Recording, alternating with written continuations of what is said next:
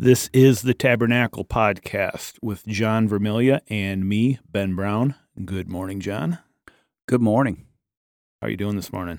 I'm doing great. I just something hit me today.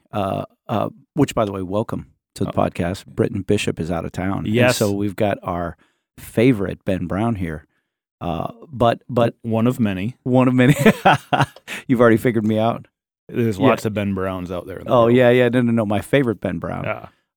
But what hit me is we're sitting in a dark dungeon that the walls are covered in black, and that's also you and I both. It's our favorite color.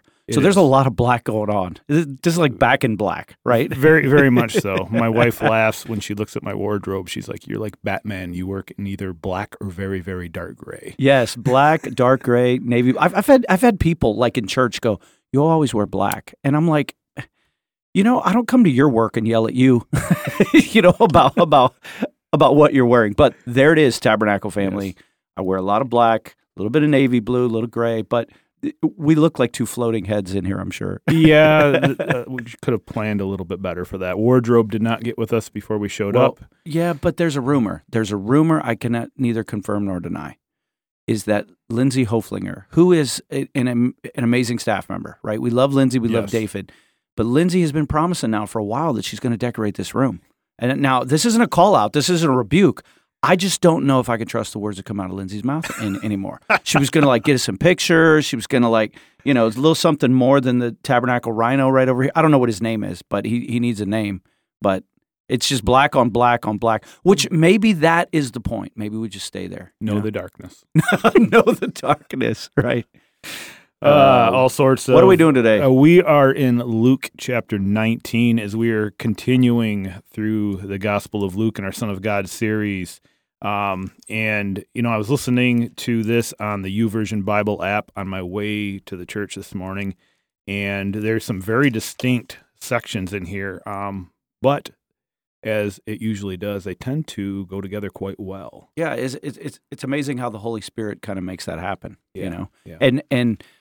And I think I've said this before when we do a little Luke series, and we always go through this like Fight Club style or Tab Women's Bible Study style where we say, what's it say, what's it mean, now what's it mean for us type of thing. But even though we're not covering this or we didn't cover this through our sermon series, it doesn't mean there's no value here. Usually what it means is these are stories that we've covered before. And one of the stories, in fact, the very first story, the first 10 verses, is one we covered in the intro of the Son of God series with Luke. So there's no wasted words in Scripture, but sometimes we're just because of the calendar, we're trying to get somewhere. We're trying to get to the resurrection by Easter, and so this is one of the chapters that we couldn't cover on a weekend, but it's got unbelievable depth, as all of Scripture does. So yeah, and back in the old days, this might have been called Wednesday night church or Sunday school or something like that. But with modern technology, this is just a new version of that, where you can tune in, listening while you're driving down the road, while you're out running, laying on the couch, or whatever you do. And we get to take church with us, and this is just a little bit more of an informal style of doing that. Perfect. So, we're just going to get right into it this morning, this afternoon, whatever time you're listening, midnight, 2 a.m. We're just glad to have you with us. So I'm going to be reading out of the ESV here. We're going to start off with the story of Jesus and Zacchaeus, and verse 1. Is it Zacchaeus or Zacchaeus? I like to say Zacchaeus. Zacchaeus.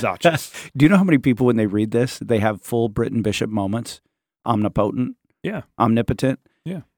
Before we even started, we were laughing about that with our executive producer, Matt Hughes, and our studio producer, Benjamin Vermilya, sitting over there in the corner.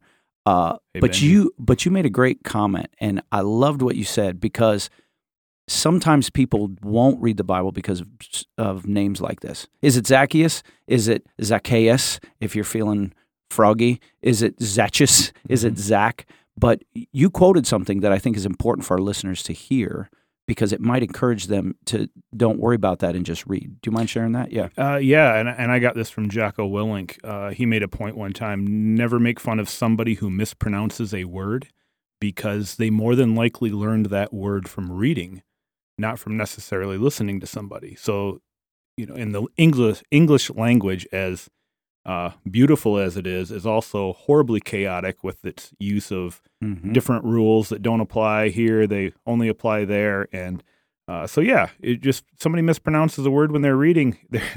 That's actually a beautiful thing because that's how they learned it. They're reading. Yeah.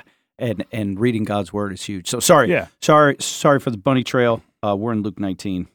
I thought that was cool. Yeah, no, it is. And when you come across, especially in the Bible or anything else you're reading, Lord of the Rings, whatever it might be, there's all these crazy names, and the pronunciation isn't the most important part. It's just being able to identify it. So as I tell my daughter when she's reading that stuff, you can pronounce it however you want, as long as it makes sense to you. All right. That's so beautiful, man. Yeah, Ben man. Brown. Okay, go.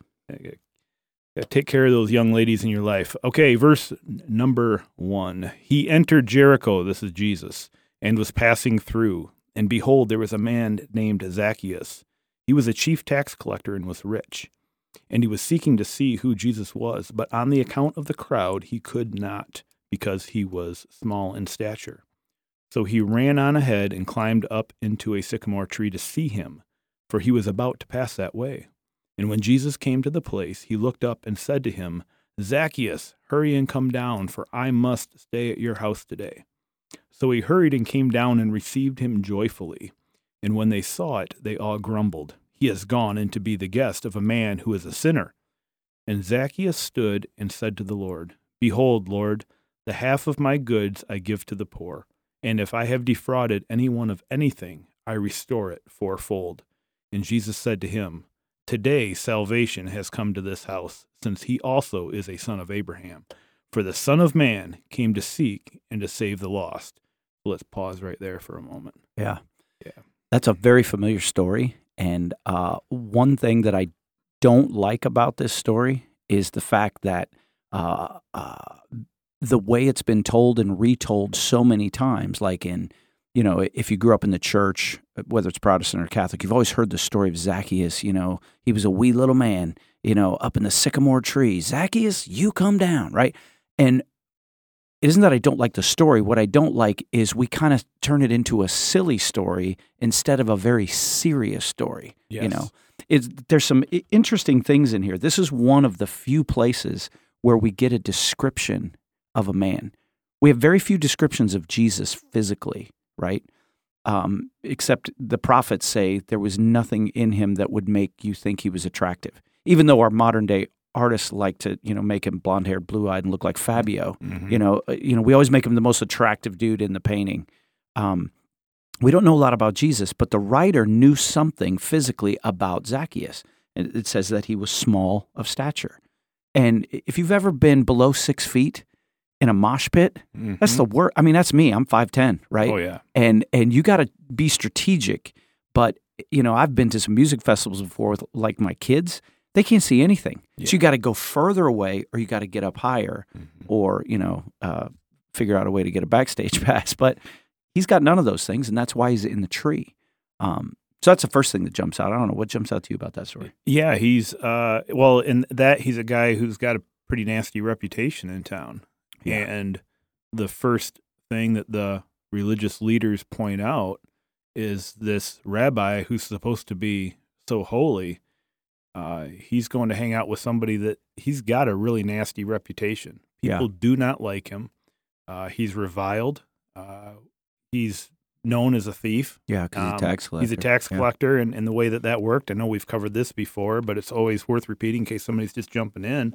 The way that worked is you were, as a tax collector, you were employed by the Romans to collect taxes for them, which mm-hmm. that was not looked upon nicely. Yeah, you're a collaborator. Yeah, you're a collaborator with the invading mm-hmm. Regime, and so you were collecting taxes for them. But then you could collect as much as you wanted, and you got to pocket the rest. Yeah, and I'm sure there was some. I mean, we can assume there was some political payoff. Probably, we could speculate on all of that. We don't want to read too much into that, but we do know it.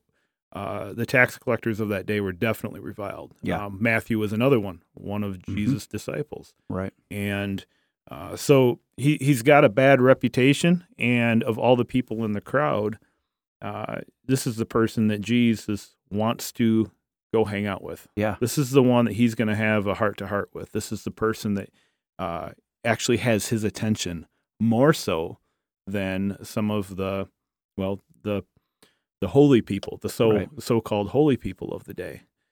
You know what else just struck me as you're talking about this? That verse 10. Jesus points out.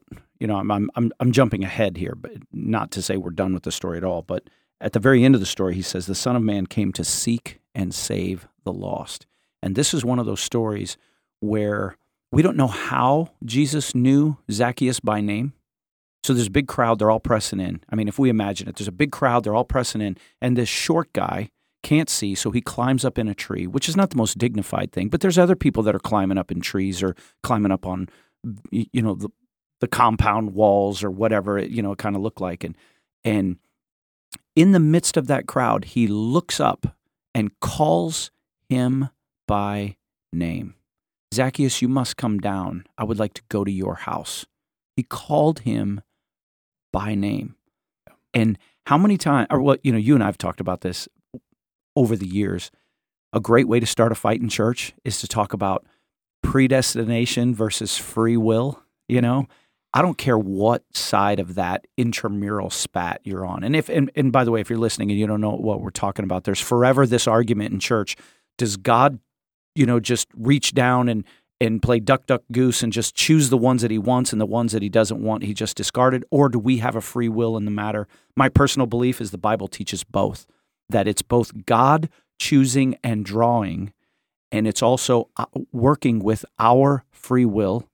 And regardless of that, Scripture after Scripture after Scripture talks about us being chosen. Or my favorite, John chapter 6, verse 44, where Jesus says, "No one can come to me unless my Father draws him first." Mm-hmm. So there's something in Zacchaeus that's being drawn. Well, he's looking, and there's this beautiful picture that's illustrated. Yeah. And we don't want to spiritualize the text, but this is a picture of someone who's taking active steps to get a glimpse of Jesus, to go, what is this about? Right. And this could be as simple, how does this play out modern day? This could be something as simple as somebody saying, what is it with all these Bible verses you have, hanging in your house? Or tattooed on your body. Yeah, or tattooed. Yeah. Or you just seem to have a lot of joy in your life. What is that about? Somebody who's different at the workplace. Right. And it's somebody who's seeing something that is different, right, that is might be calling to that spiritual space that we all have, that we were all born with, deep inside, that's longing for that spiritual connection, right, that only God can provide. And then we catch a glimpse of it somewhere, and we take a step, actually a physical step. We say something with our mouth.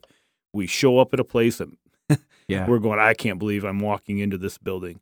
That first time somebody decides to come to church from an invite. Mm-hmm. And so there's Zacchaeus is looking for something. And if you are listening to this and you are looking for something, Jesus is on your side, man. He's thrilled about that, and there's a good chance that the hounds of heaven are on your trail. Yeah.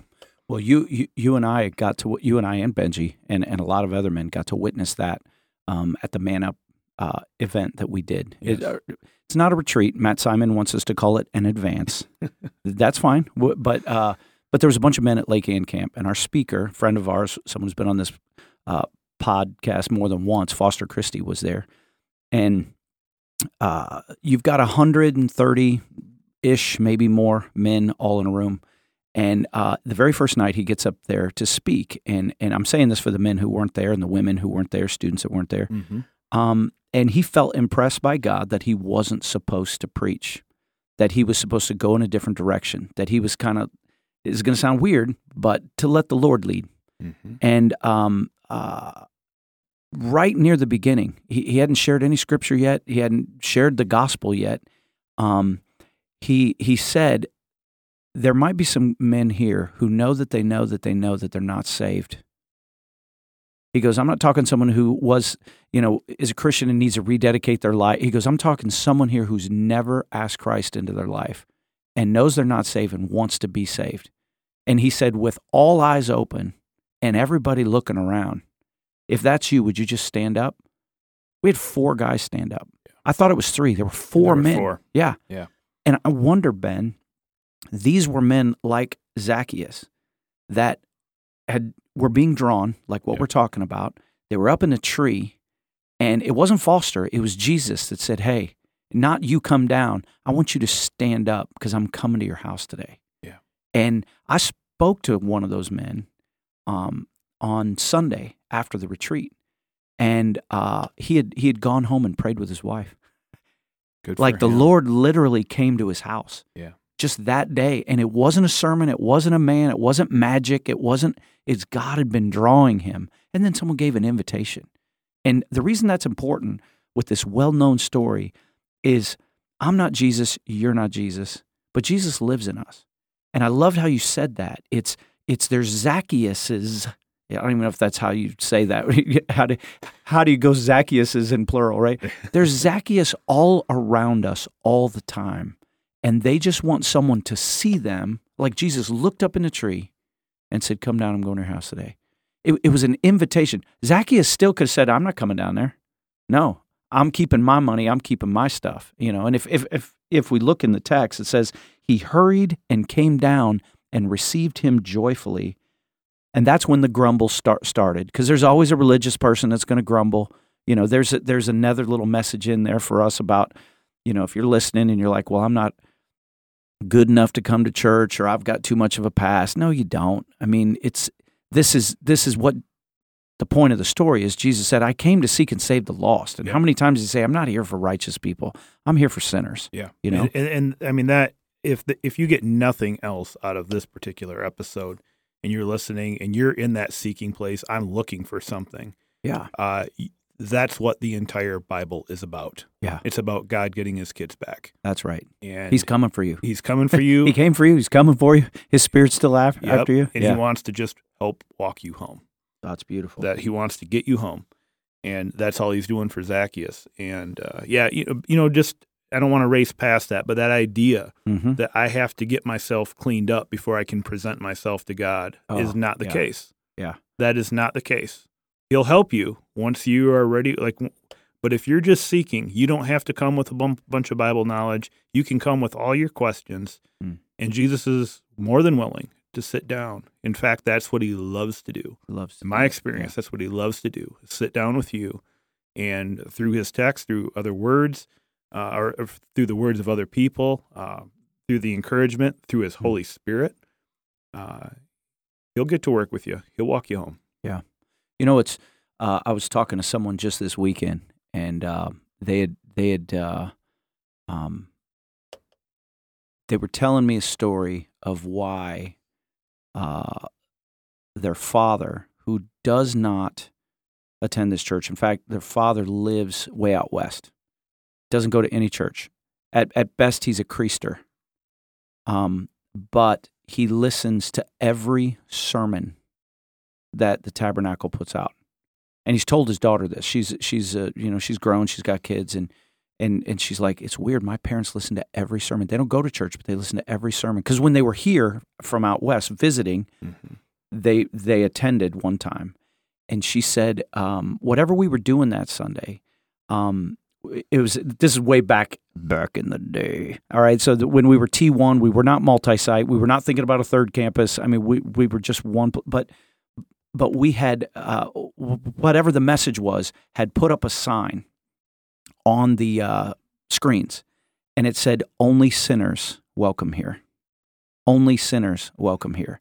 And she said that so moved him that I don't know where he is on his journey, but ever since then, he's listened to the Tabernacle podcast, and he listens to all the sermons because that message was loud and clear. Now, the reason we put only sinners welcome here is because if you don't think you're a sinner, then God has nothing for you. You're little Miss Perfect or little Mr. Perfect, and you've got all your poop in a group, and you don't need a savior, But when you realize that you're a sinner, when you realize you make mistakes, and you need the blood of Christ to atone for your sins, that's humbling, right? And that's who Zacchaeus is. And the beautiful thing in the story is that we see that he gets saved because Jesus says, it says Zacchaeus stood and said to the Lord, "Behold, Lord, The half of my goods I give to the poor, and if I have defrauded anyone of anything, I restore it fourfold. So that's not just repentance. That's also what the Catholics might call penance, or what Protestants and Catholics might call restitution. He was not only going to change his ways, he was paying back, and some with interest, what he had done. And Jesus says these words, "Behold, salvation has come to this house today." The guy finally gets it. I would have loved to know what they talked about at dinner. Or was it like, those guys that got saved at the Man Up retreat, where nothing, just seeing Jesus, he just changed his life? We don't know. Yeah, it's not for us. Yeah. Because we'd turn it into a formula. Say these words, and then people will become saved. And Good point. And whatever it was, that was for, I believe, that was for Jesus and Zacchaeus. And whoever happened to be else in the room. Right. We don't know. Doesn't matter. And if you're a part of any sort of recovery group like AA or NA or something like that, this is actually we see Zacchaeus actually going through the steps here. And this really? This is a step 9. Made direct amends to such people wherever possible, except when to do so would injure them or others. Oh, wow. That is amazing. Yeah. And by the way, if you're listening, our church, we're big fans of recovery groups, and we're big fans of 12 steps. In fact, Pastor Tim and he'd probably smack me right now for calling him Pastor Tim, but I'm saying that so you're not thinking of some other Tim if you're listening. But Tim, who happens to be a pastor here, has told us that church more and more should be like a 12-step group, or ought to be, right? And so that's a huge influence on us, and I love that. I mean, if you really look at all 12 steps, and we've talked about maybe doing a podcast on the 12 steps, just let Tim show us how. It is a biblical formula, for lack of better words, of what repentance looks like and what true change can look like. So that's cool. I didn't realize that was step 9. Zacchaeus is almost there. Yeah, he's doing good. Just keep working the steps, Zacchaeus. Yeah. All right. Well, do you got anything else out of that particular section, John? Nope. I think that was good. I just like 10, where it says the Son of Man.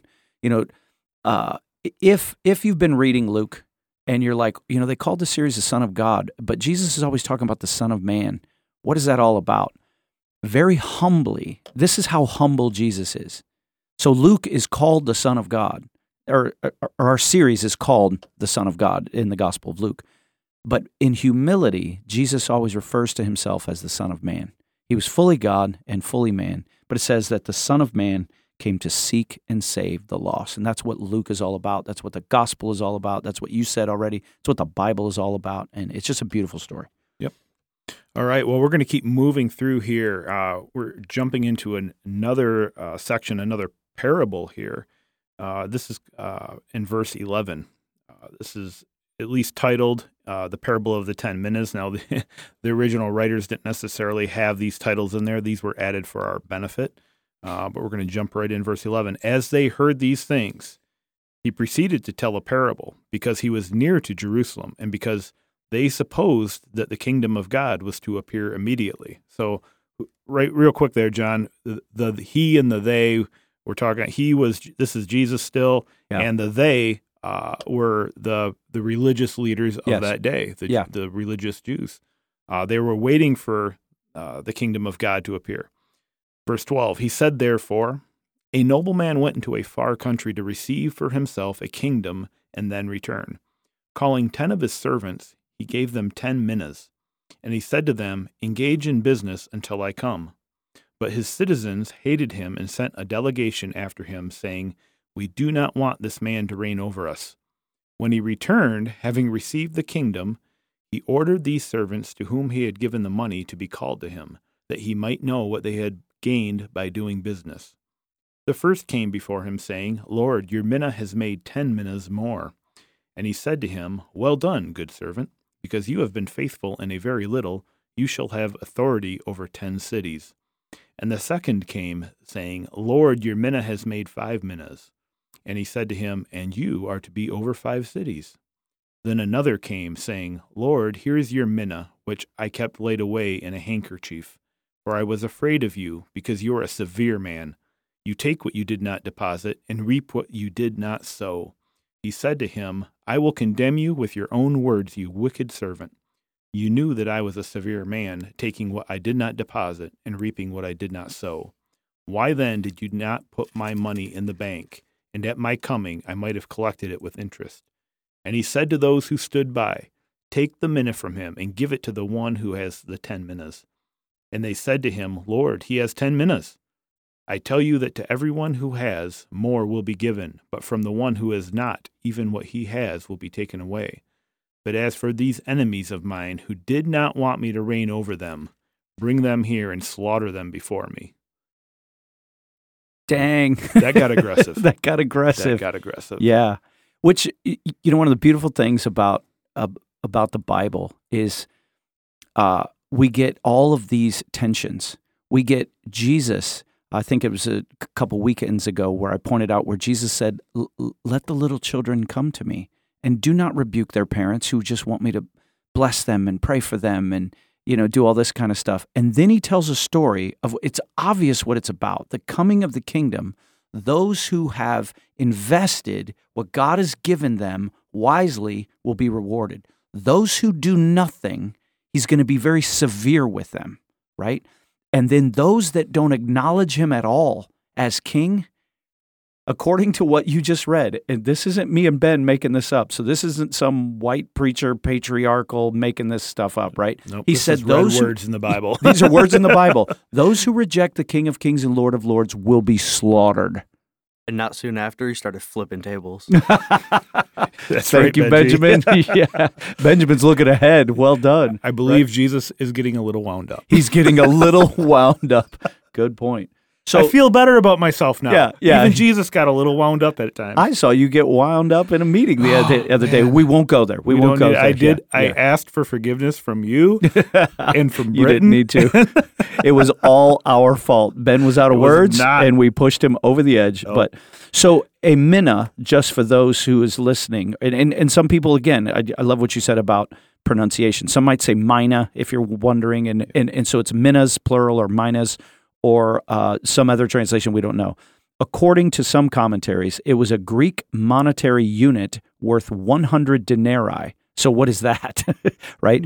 Or I've seen some say it's about 50 or 60 shekels of silver. So some commentaries say a mina was about $110. What this commentary says is it was about 4 months' wages for an average worker based on a 6-day work week. Okay. So 4 months' wages. It's a lot of money. And when you're talking about 10, that's 40 months' wages, right? And so that's a couple years' worth. And so, just wanted to point that out. And I think the big thing that is jumping out for me in this, I highlighted verse 14 and then verse 21, where it says, "But his citizens hated him and sent a delegation after him, saying, 'We do not want this man to reign over us.'" That's good. So it starts to speak to the heart of the people. Yeah. And then the man who had his mina taken away, even his response, in verse 21, "For I was afraid of you because you are a severe man. You take what you did not deposit and reap what you did not sow." So he's almost justifying his actions about and we can see this played out in a workplace. Yeah. So for me, I like to think of things and I think of God as my boss. Mm-hmm. But if I'm on a work site or something, you've got the guys who they really don't like the boss. They've got no respect for him whatsoever. They're there for a paycheck. They are there to get whatever they can out of this company. And there just is no respect for the man. So they don't want to work for him, but bills are coming, so this is the paycheck. And then the attitude comes out eventually. Why am I working for this guy? They start building up the resentment. They start building up the hate, all the anger, all the reasons this guy doesn't know what he's doing. If he didn't have us, he wouldn't, he never gets out of his truck. And they forget he owns the company. He owns the company. Yeah. The shovel that you're running. Weird. I've had multiple conversations that way. Yeah. Just with people within church. And I'm not going to say any names, but a guy will come to me with that exact grumble. And it's like, I just can't work for this guy anymore. And he doesn't know. And I always say, well, then go work for someone else. And you have, and he was like, well, he doesn't appreciate how much I do, and I built this and I built that, and if it wasn't for me, and he wouldn't even have any money, and he's got this big house, and I'm always like, well, then go work for someone else. And they're like, but you're not making me feel better because this isn't fair. And I always come back to, he built the company. He's a smart man because you work for him, and you have a free will. You have a free will. Yes. The interesting thing, when you pointed out that verse 14, was it 14? Yeah, he says, his citizens hated him and sent a delegation. We do not want this man to reign over us. So here's the deal. Jesus is the King of Kings and Lord of Lords, but he's also a respecter of persons. So that is actually right there, just hit me while you were talking. That is the answer to the person that goes, it's not fair that God would send anyone to hell. It's not fair that God wouldn't just make everyone goes to heaven.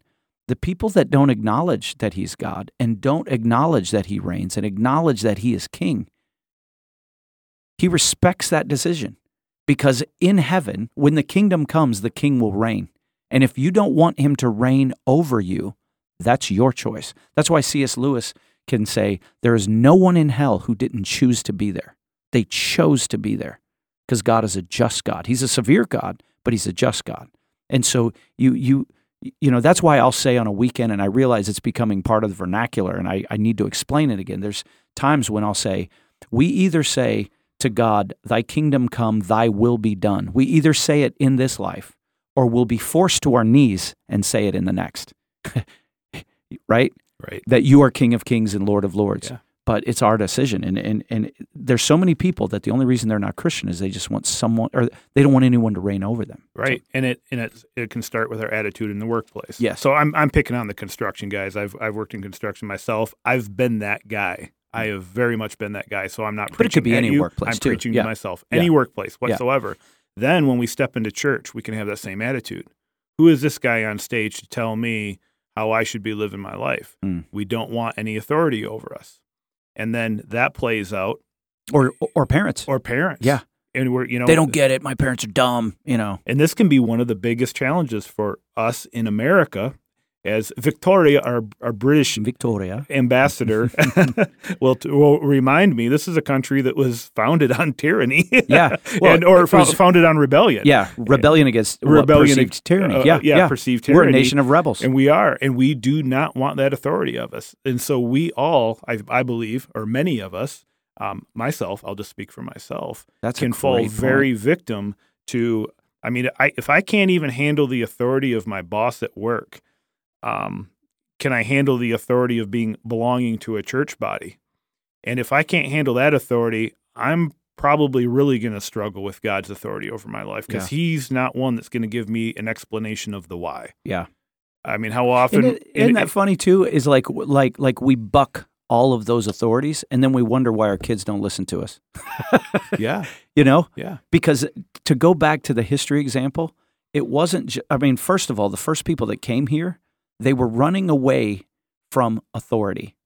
They were running. It was like, listen, now, we're not getting into an argument about it. But granted, I love this country. Yeah.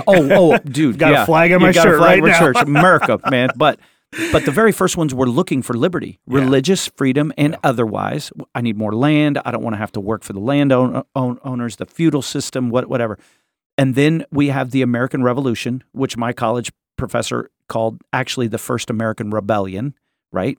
And we threw off, the tyranny of King George.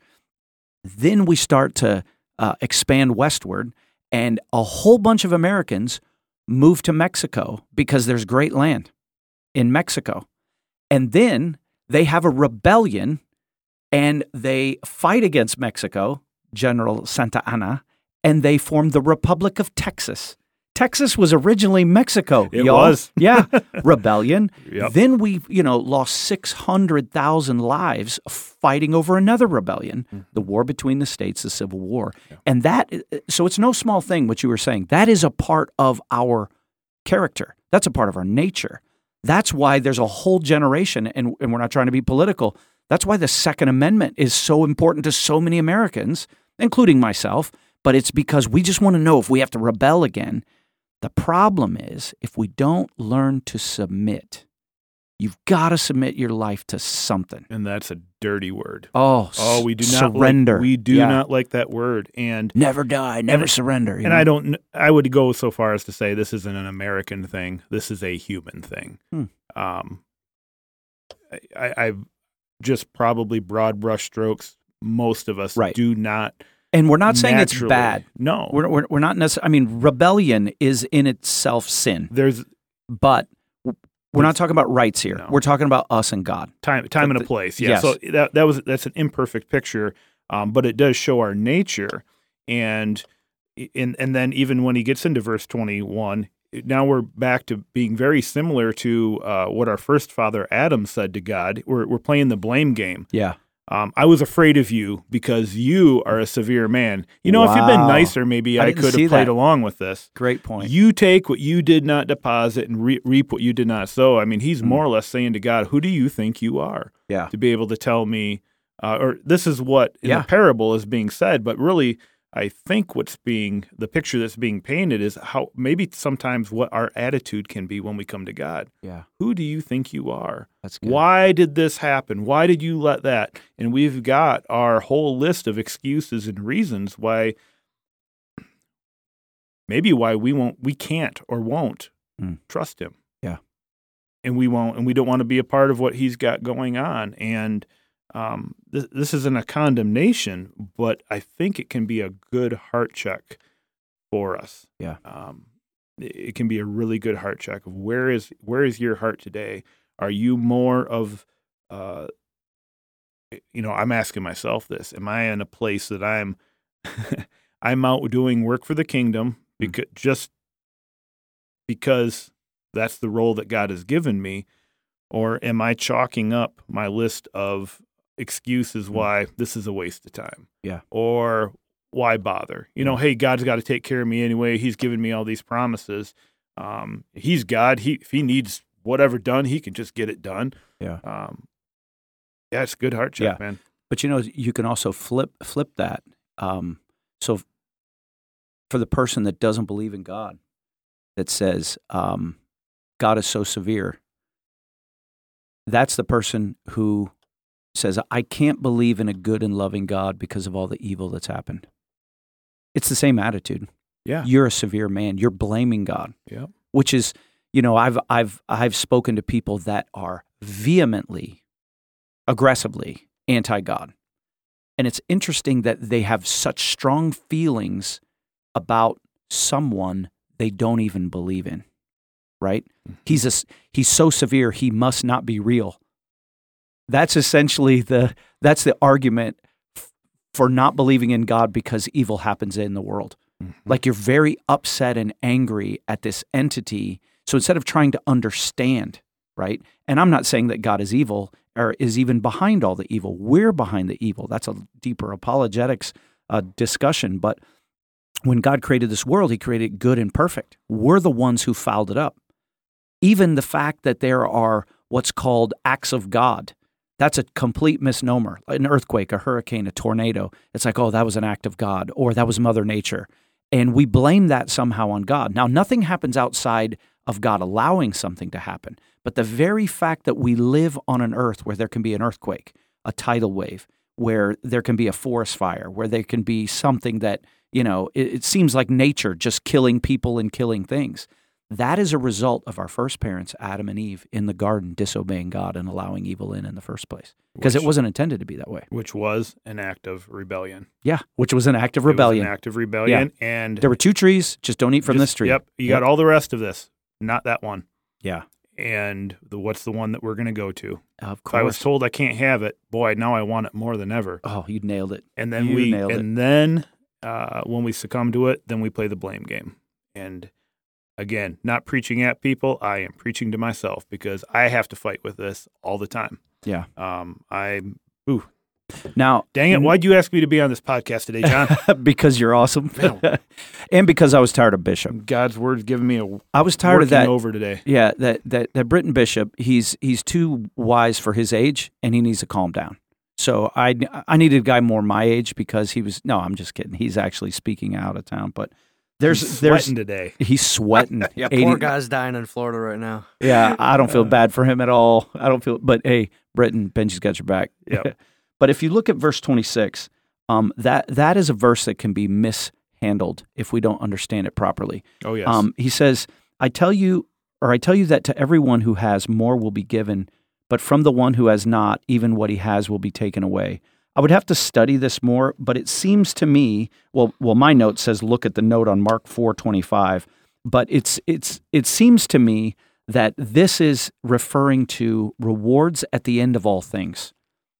Rewards at the end of all things. The reason I thought it would be important to bring it up is I have seen and heard prosperity gospel theologians, preachers mishandle that and turn it into a reason why you should give more money to the church, or why you should invest more in their ministry and let them cry on their handkerchief. And if you do it, you're going to, be blessed in this life. And that's just such, I hate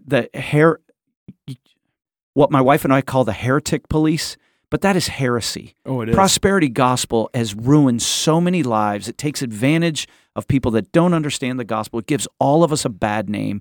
There is no guarantee in this life that God will prosper you. There is a guarantee that God will prosper you in the next life, right? To those that serve and sacrifice and live for a greater reward, God's reward, that is a promise. But to somehow say, hey, if God hasn't prospered you, it's because of sin in your life, or God hasn't prospered you, you haven't given enough, and then they'll use stuff like that.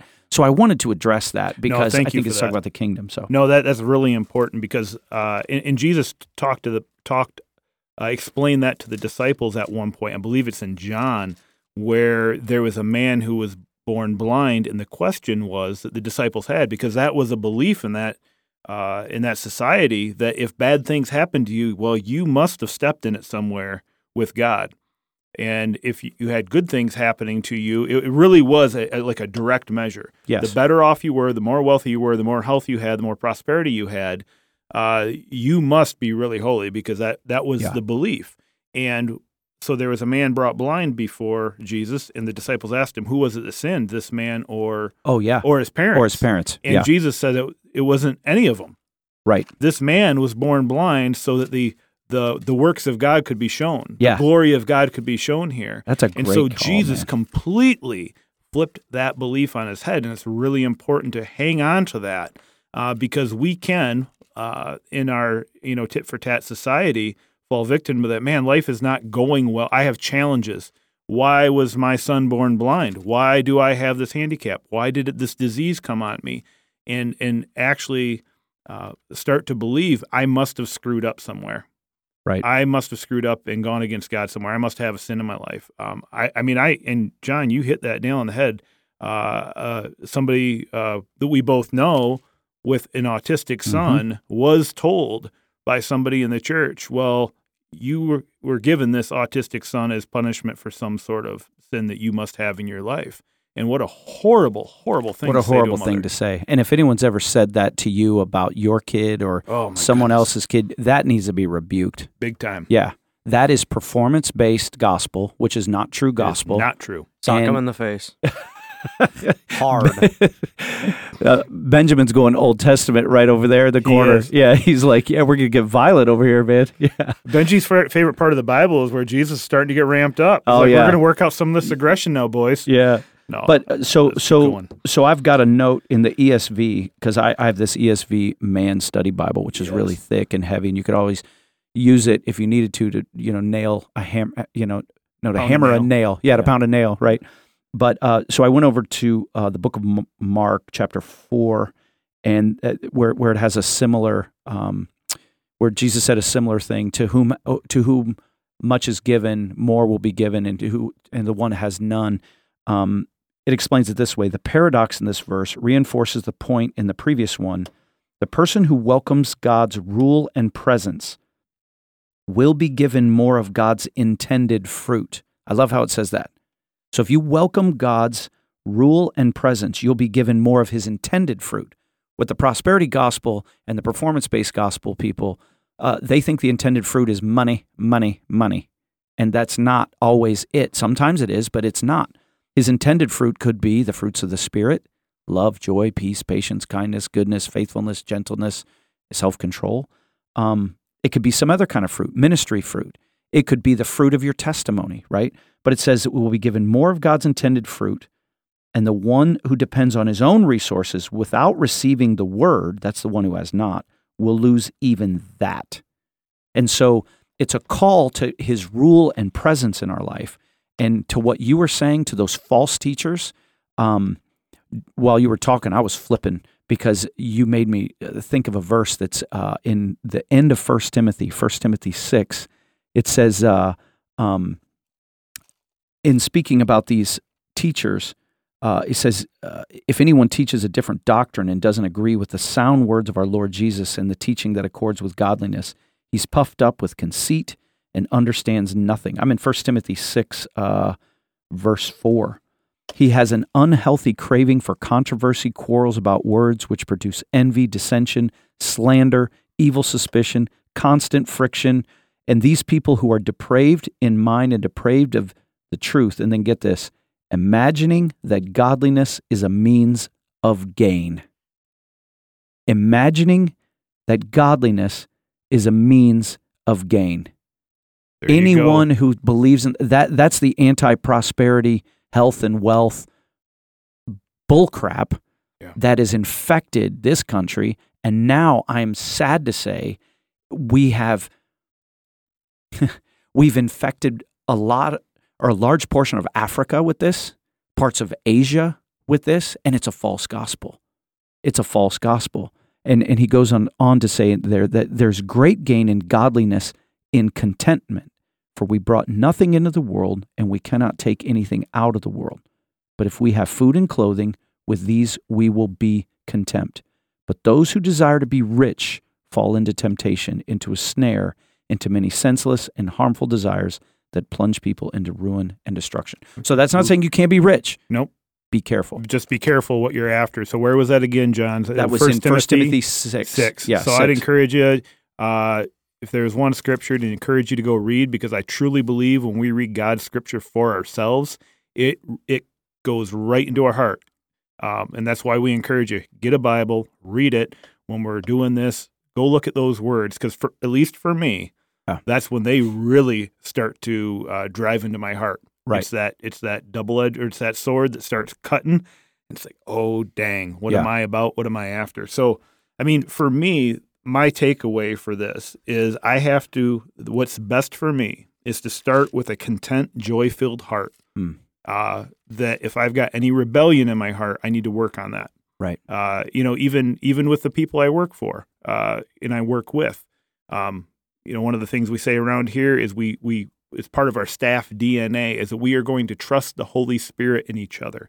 And something I've observed is it can be really easy for us to trust the Holy Spirit down the org chart, down the chains. Like, I can trust the Holy Spirit and the people that report to me. What's really hard and is probably one of the biggest challenges for many of us is to trust the Holy Spirit in the authority that's above us, in the authority of the church, in the authority of a board, and even more so to trust the Holy Spirit that God gives us, that He's speaking to us, that He's challenging us through. So anyway, to be able to start with that content, joy-filled heart, that gives me an eternal perspective. Right. And now that I've got this eternal perspective, I am willing to take whatever God's given me, however much or however less, because I can be content, and I can start working and serving for His kingdom. You know, you actually are making me, or you made me, or reminded me of what it says in Colossians that kind of wraps up that whole little section.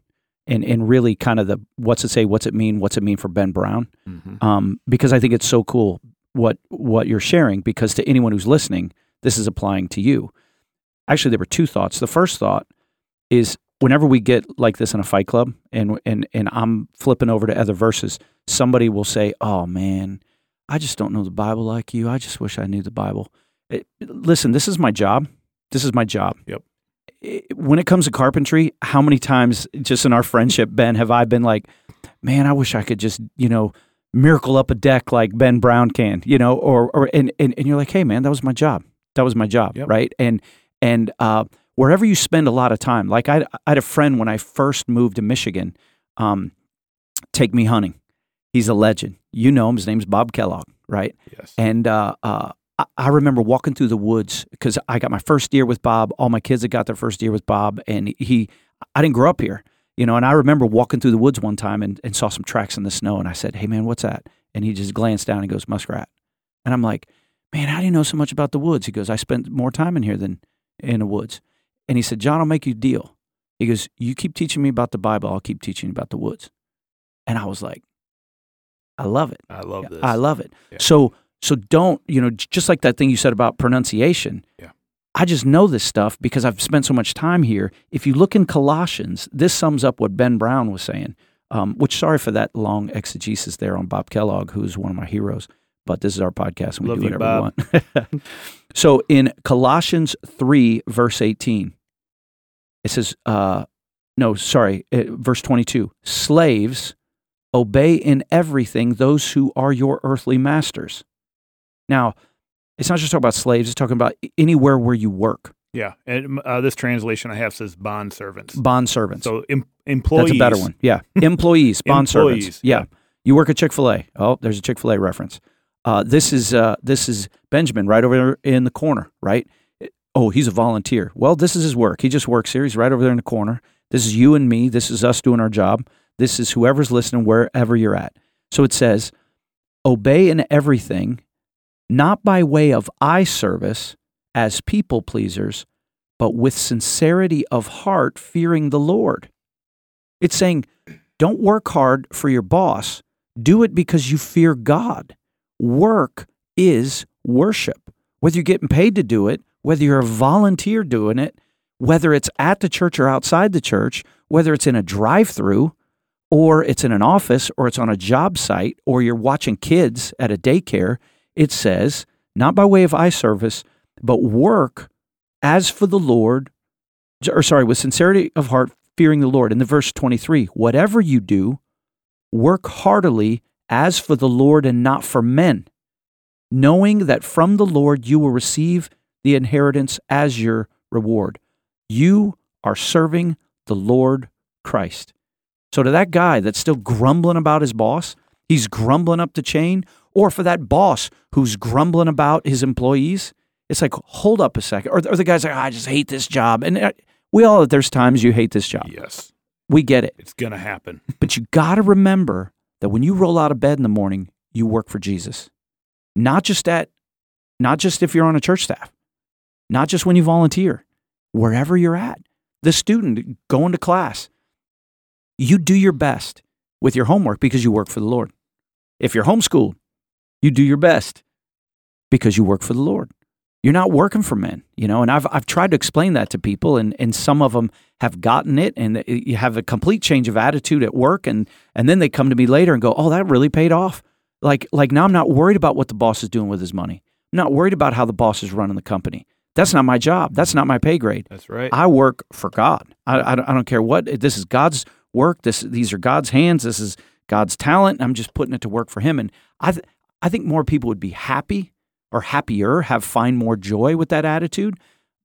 But the crazy thing is, and I'm not being prosperity gospel, when you work that way, those are the kind of people that get recognized. Those are the kind of people that get raises. Those are the kind of people that are entrusted with more responsibility. That's just human nature. How would I work if every time I clocked in, I was like, I'm not working for McDonald's here. I'm working for Jesus. And I think we'd work harder. I think we'd work with a better attitude, Yeah, and my experience when I'm healthy and when I'm able to do this, because this is me confessing I don't always do this well. But when I can do that and maintain that perspective, and it takes work. Yeah. For me, for a sinner, it takes a lot of work to maintain that perspective. There is a wholesome fulfillment that I get out of it that money and a paycheck will never, ever be Good able to point. accomplish. Yeah. That sense of like, man, I've done something. Something I've done my best. I'm part of Yeah. something that really matters. Yeah. And I'm working for an eternal boss. I am working, something that has eternal consequences. And I get to spread love, joy, peace, patience, kindness, gentleness, faithfulness, and self-control. You want to change the world? There's a great place to start. Wow. Where do you spend Good. all your time? Most of it's at work. And we're just speaking to all of the working class people out there. You want to change the world. You want to see it better. You want to actually make a difference. There's a great way to do it. Starts with So you. that's super Yeah. practical. But the beauty of that is, we start serving selflessly, and then we find ourselves being able to have compassion and empathy with those people that we're coming in contact with, which is exactly what Jesus, that's what he did when he went about it. So all those actions, how do I be more like Jesus? Start with that. Start with work. And Yeah. it'll work school. itself out. Or school. Yep. Yeah. And it just begins with that submission to God, you are God and I am not. My boss, he's the boss and I'm not. All the authority in my life, they are there. And now if you're, there's always an exception. This isn't just a straight up, there are some really bad bosses out there. Yes, true. And we're not saying that we're not you gotta suggesting stay an abusive thing it or out. just, No, sometimes no. you got to move to a job where it pays more. Yes. But even while you were talking, I was thinking about the housewife, the stay-at-home mom, which, by the way, stay-at-home mom, that is one of the most noble titles, in my opinion, that you can have. That's not a judgment on women that work outside the home. My wife has worked outside the home, but she also spent years and years and years, because we have a lot of kids, as a stay-at-home mom. And there's this attitude, oh, you don't work? Must be nice. No, you know what? You're a stay-at-home mom, and that's what God has called you to, or that's what, your husband has, because he works, you don't necessarily have to, or you've chosen to do that, whatever reason that is. What a noble profession. But even there, stay-at-home mom, you work as unto the Lord. All this laundry, all these diapers, all these kids, and it's like, oh, I just don't have time to be an adult and all this. No, you're working for the Lord in loving your family, in serving your family. Really, you're serving and loving the Lord in the way you keep your house, in the way you prepare a meal, in the way you do the errands and get the prescriptions and all that. And by the way, the few times that my wife's out of town and I'm alone with the kids, I don't want that job, man. That's a hard job. It is a hard job, difficult right? job. But it's the same thing. And It's often the same thing. thankless. Yeah, and often thankless. Thankless. So in whatever role that you're in, where there's an authority over you, a teacher's over you, a coach, a boss, a manager, an assistant manager, the owner of the company, wherever it is, right? Work is unto the Lord, not for men. It is the Scripture says it. You can look. It's the Lord Christ you are serving. Yeah. And those guys in the parable didn't get that.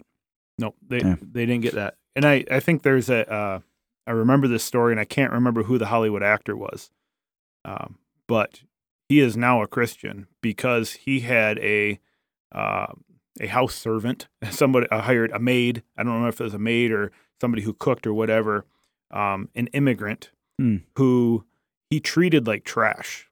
He was mean to her. He was rude. But she just always had this steady joy in her life. And at one point, and I'm paraphrasing, and this most people listening to this, if I could remember who this was, would know this name, famous Hollywood name. Yeah, text it to us. Yeah, if you or send us a message because I've heard the story. But finish the story. Yeah, but and for years she worked for him and maybe his wife, for his family, whoever it was.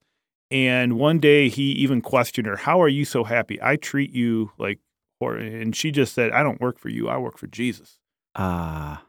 And it was that the way she lived her life was a testimony to him. I think it was Stephen Baldwin. I think that's who it was. Yeah, and she was from Brazil, where there's a huge pocket of Christians, of Protestant Christians in Brazil. Yeah, but the way that she was living her life, more is caught than taught, and people are always watching. Yeah, and if you want to make led an impact, him and his wife to Christ. Yes. That's right. Wow. Yeah. So wherever you are, how you're living, how you're acting, how you're going about your work, how you handle yourself standing in the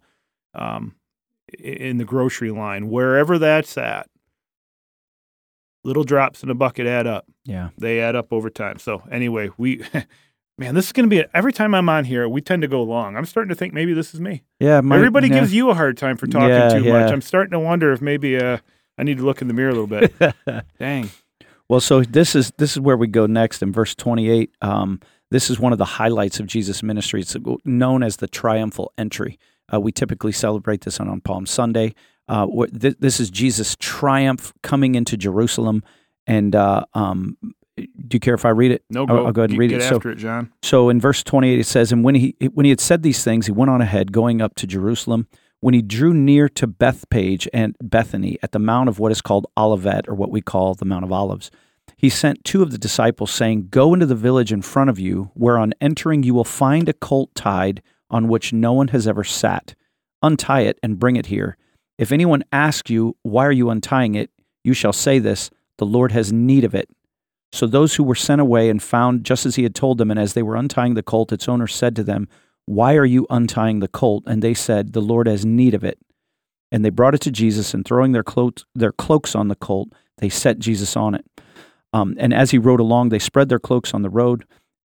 As he was drawing near, already on the way down the mountain of Olives, the whole multitude of his disciples began to rejoice and praise God with a loud voice for all the mighty works that they had seen, saying," and they weren't saying, they were shouting and dancing and singing, "Blessed is the King who comes in the name of the Lord, peace in heaven and glory in the highest." And some of the Pharisees in the crowd said to him, "Teacher, rebuke your disciples." And he answered, "I tell you, if these were silent, the very stones would cry out." And that's just always that epic picture, right? And there's so much in there, like we could have 4 different sermons going off on just his triumphal entry, which was prophesied about, by the way, in the Old Testament, that he would enter that way. "Behold, Jerusalem, your king comes riding on a donkey," right? And so he comes on the colt, and the very first thing I think I said to you even before we started recording today that I like is, it's kind of a Jedi moment, like he says, "Hey, you're gonna go in town, and then there's gonna be a donkey there, and no one's ever ridden on this donkey because he's the Son of God and he knows. Yeah. And just untie it and bring it. And if anyone asks you, just say the Lord has need of it." Yeah. It's kind of like you said, it's a Star Wars moment, right? Yeah, these are not the droids you're looking for. I love that moment. But the sermon in there is, I wonder how different our lives would be for the good, and how much more God could do with his people if more of us would simply obey that exhortation. The Lord has need of it. Whatever it is in your life, your stuff, your car, your home, your time, your talent. Victoria's going to kill me right now. Where are all the drummers? I know there's drummers in our church, and they're hiding out. Hey, I'm working on it. Bro, you just started. You're getting warmed up, but there's a man over there. He's going, "I'm going to play drums for Jesus, man." Good. Yeah, but literally, like, he's over there trying to say, "Hey, listen, I need lessons. I want to learn how to do this." Yeah, I can do this. But I know there's, now, I'm just, Victoria, please don't yell. Yeah. But yeah, people are like, "Hey, why don't we have a full band?" We don't have people to play drums. Yeah. We need people to know how to play the drums, that just step up and go, "Okay, I've got drums." If you play the drums and you're listening right now and you go to Buckley or Manistee campus, I just want you to know, Lord has need of it. The Lord has need of it, right? I want to use that Jedi thing. Yeah. But with Tab Kids, you go to the second service in Manistee right now, and this is March of 2022, right? So I don't know when people will be listening to this. So in in any time period where you are listening to this podcast, we always are looking for people who will use their talent and ability with our ministries, whether it's with Tab Kids or with students. The Lord has need of it. I go to the second service in Manistee. Why is it so loud? Because there's talented people that haven't answered that call yet. The Lord has need of it. And that's not to discount all of the amazing people that do work with our kids. Yep. We have an unbelievable team with Tab Kids, and under the leadership of Adam Sharp and Valerie Canaday, right? And we've got student ministries like Adam Sharp and Britton Bishop. We've got unbelievable teams that answered that the Lord has need of it. Need of what? My Wednesday nights. And what I do know about God and what I do know about the gospel. And the reason I'm bringing that up is so many people miss that opportunity. They miss the opportunity. So the guy, and sorry for this long rant. It isn't just you, it's also me. This guy, forever in eternity, forever, and hopefully this guy got saved, that donkey owner, right? When he saw someone stealing his donkey, he's like, "Hey, what are you doing?" The Lord has need of it. And then that popped off the whole triumphal entry, And after his death, burial, resurrection, and ascension, I wonder if that guy to the day he died was like, It was my donkey. That was my donkey. That was my Ford F-150. Yeah. I let Jesus borrow my Ford F-150. And for $5, you can take a little joyride on the donkey, because the donkey's still here. But he has the joy of saying that the incarnate Christ chose his donkey. The Lord had need of it, and so he let him use it. And wow, dude, we have eternity. I want to meet that guy if that guy's in heaven. Yeah. Well, and I really, there's something in my heart that really goes out to the people that are the characters, the people we read about in the Bible. We know nothing about them other than this one little tiny event. And we don't even know his name. Like he probably walked away from that event just going, all right, I guess Jesus, this rabbi's coming to town and okay, cool, whatever. End of story. And here he's written about, but there's something beautiful about his heart that God is going to continue to use as an example for all of us. Yeah. And I guess, okay, so practical application, how does this apply to me today?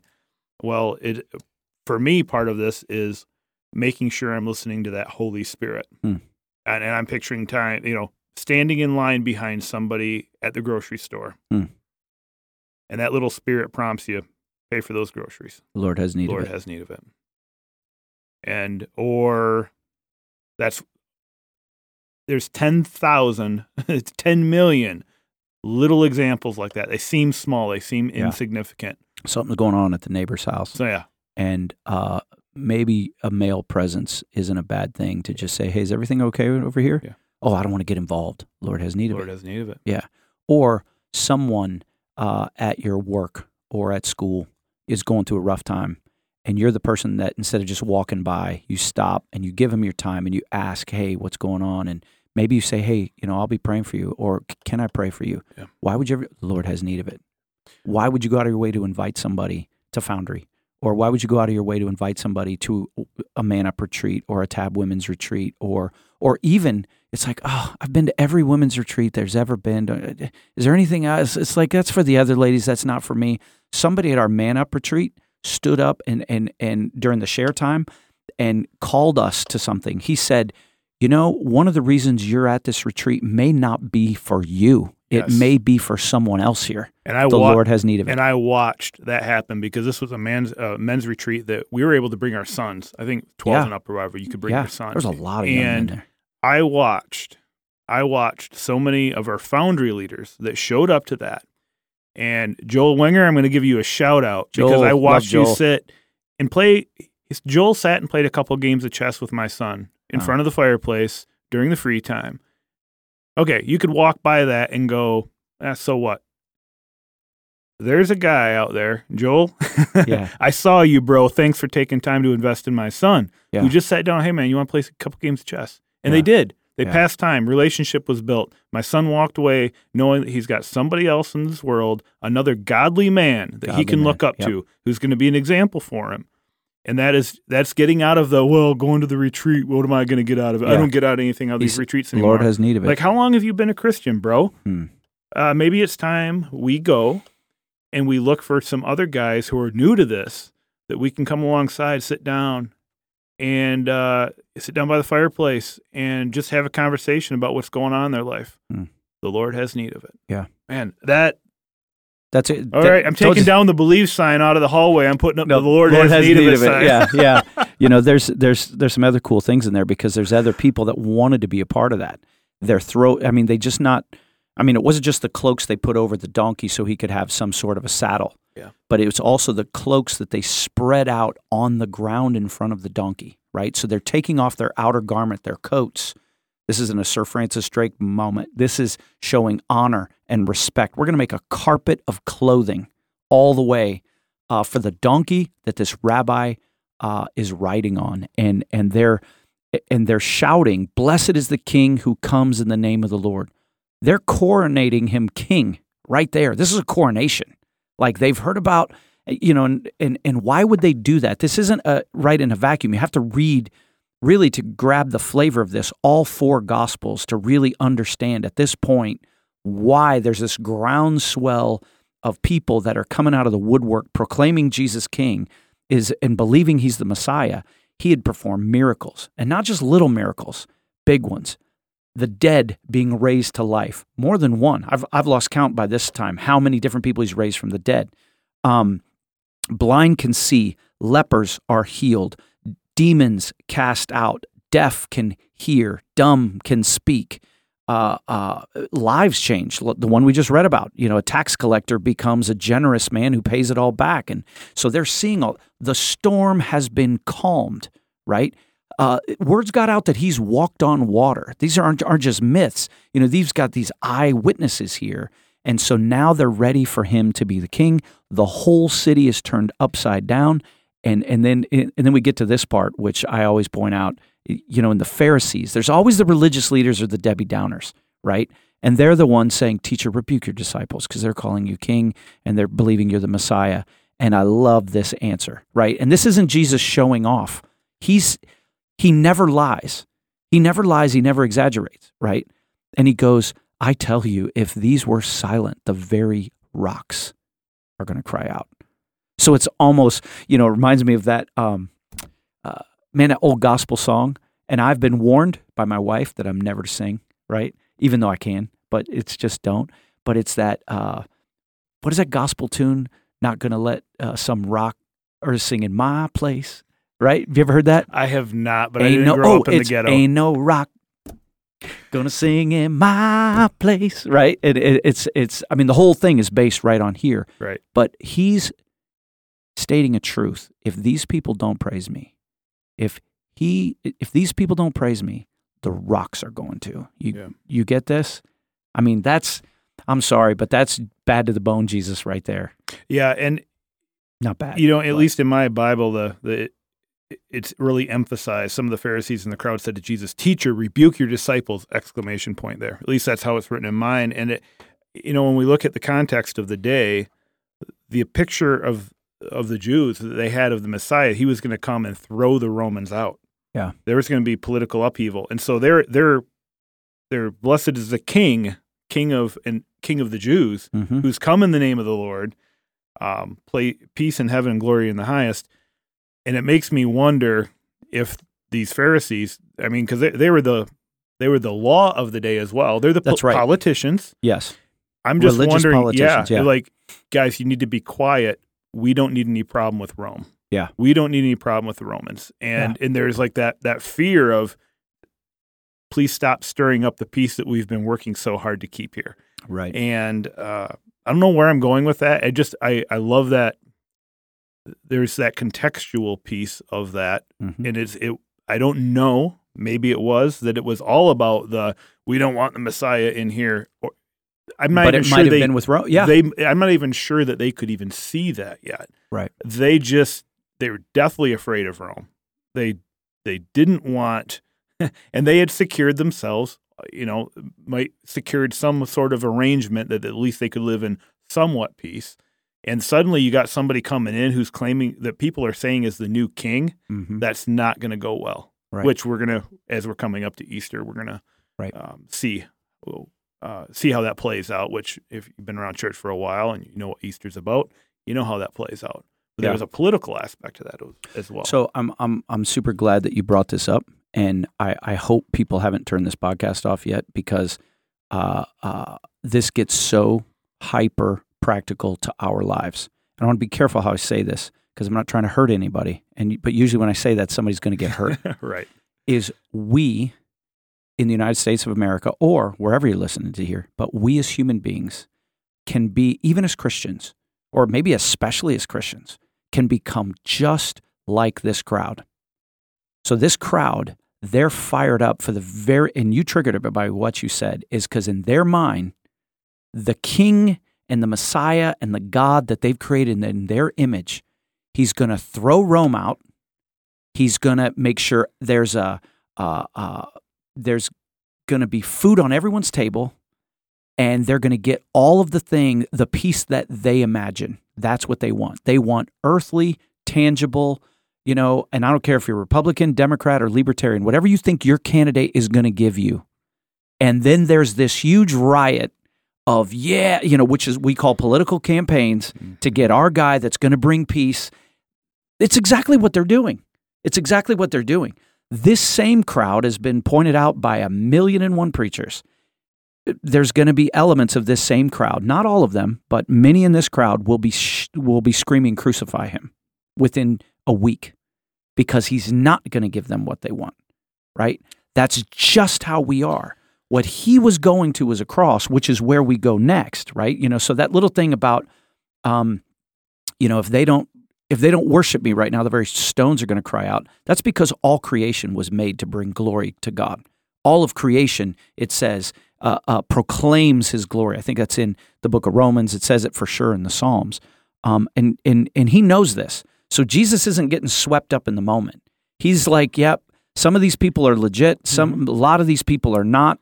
But regardless, whether you're really for him or you have bad motives, all of creation eventually will declare his glory and his praise. And that's why he says, yeah, if they don't, the rocks are going to. So, yeah. And I think this is a great picture of, we will get pictures in our head of how we think God's plan is going to go. And the more I'm in the Bible and I read about how all of this plays out, God's plans tend to be much bigger and farther ranging than our picture of it. I tend to get a very short term, like my life is a blip. We've said this here before. My life is a blip in eternity. Right. And my picture of how everything should be playing out, my expectations tend to be in that blip. They are very short ranging, and God's plan is so much farther reaching.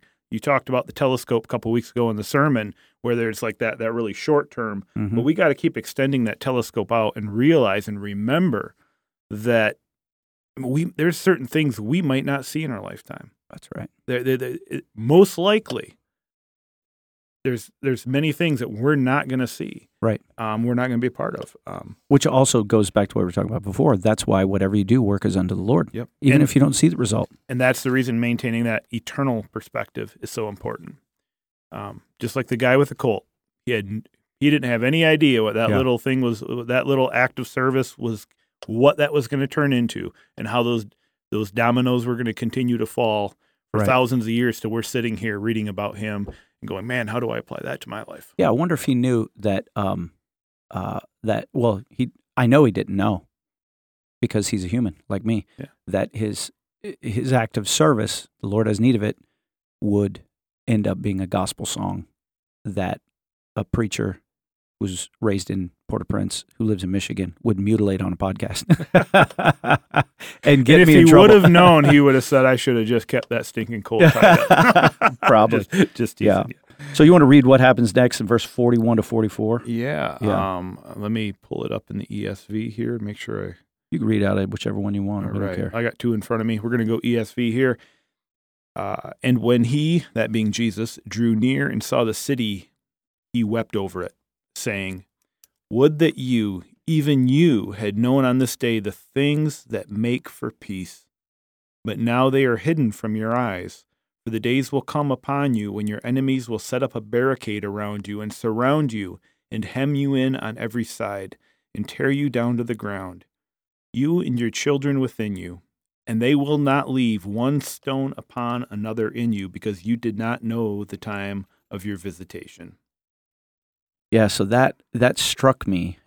There's Britton Bishop is famous for saying the Bible's not boring, you are.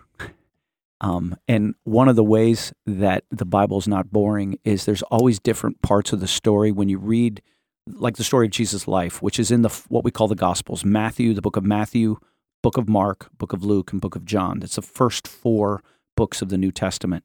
And they'll all give just a different perspective or eyewitness on the same things. And until this year, it never struck me, because if you look at this is the triumphal entry. This is a part of the triumphal entry. Like, I've always gotten so excited about the his response to the Pharisees. If these people are silent, the rocks are going to cry out. And I miss this part of the image. So if we have the crowds, Jesus is on a donkey. They're proclaiming, they're singing, Hosanna. Some of the translations say they had palm branches. I think it's in Matthew. They talk about waving the palm branches, right? And this is just chaos. It's bedlam. It's like it's a parade, and Jesus is at the front. In the midst of all of that, Jesus is also weeping. He's weeping. And he's crying, they're cheering. And he's crying because he's looking at Jerusalem. This is the holy city. There's a reason, even for the cynic, the person that's out there that doesn't really believe in God, there's a reason that Jerusalem is the most fought over city and has been the most fought over city in the world. Because the descendants of Abraham, of which there are three, the Jewish people, the Muslim people, and the Christian people, are all call him, there's descendants through Abraham.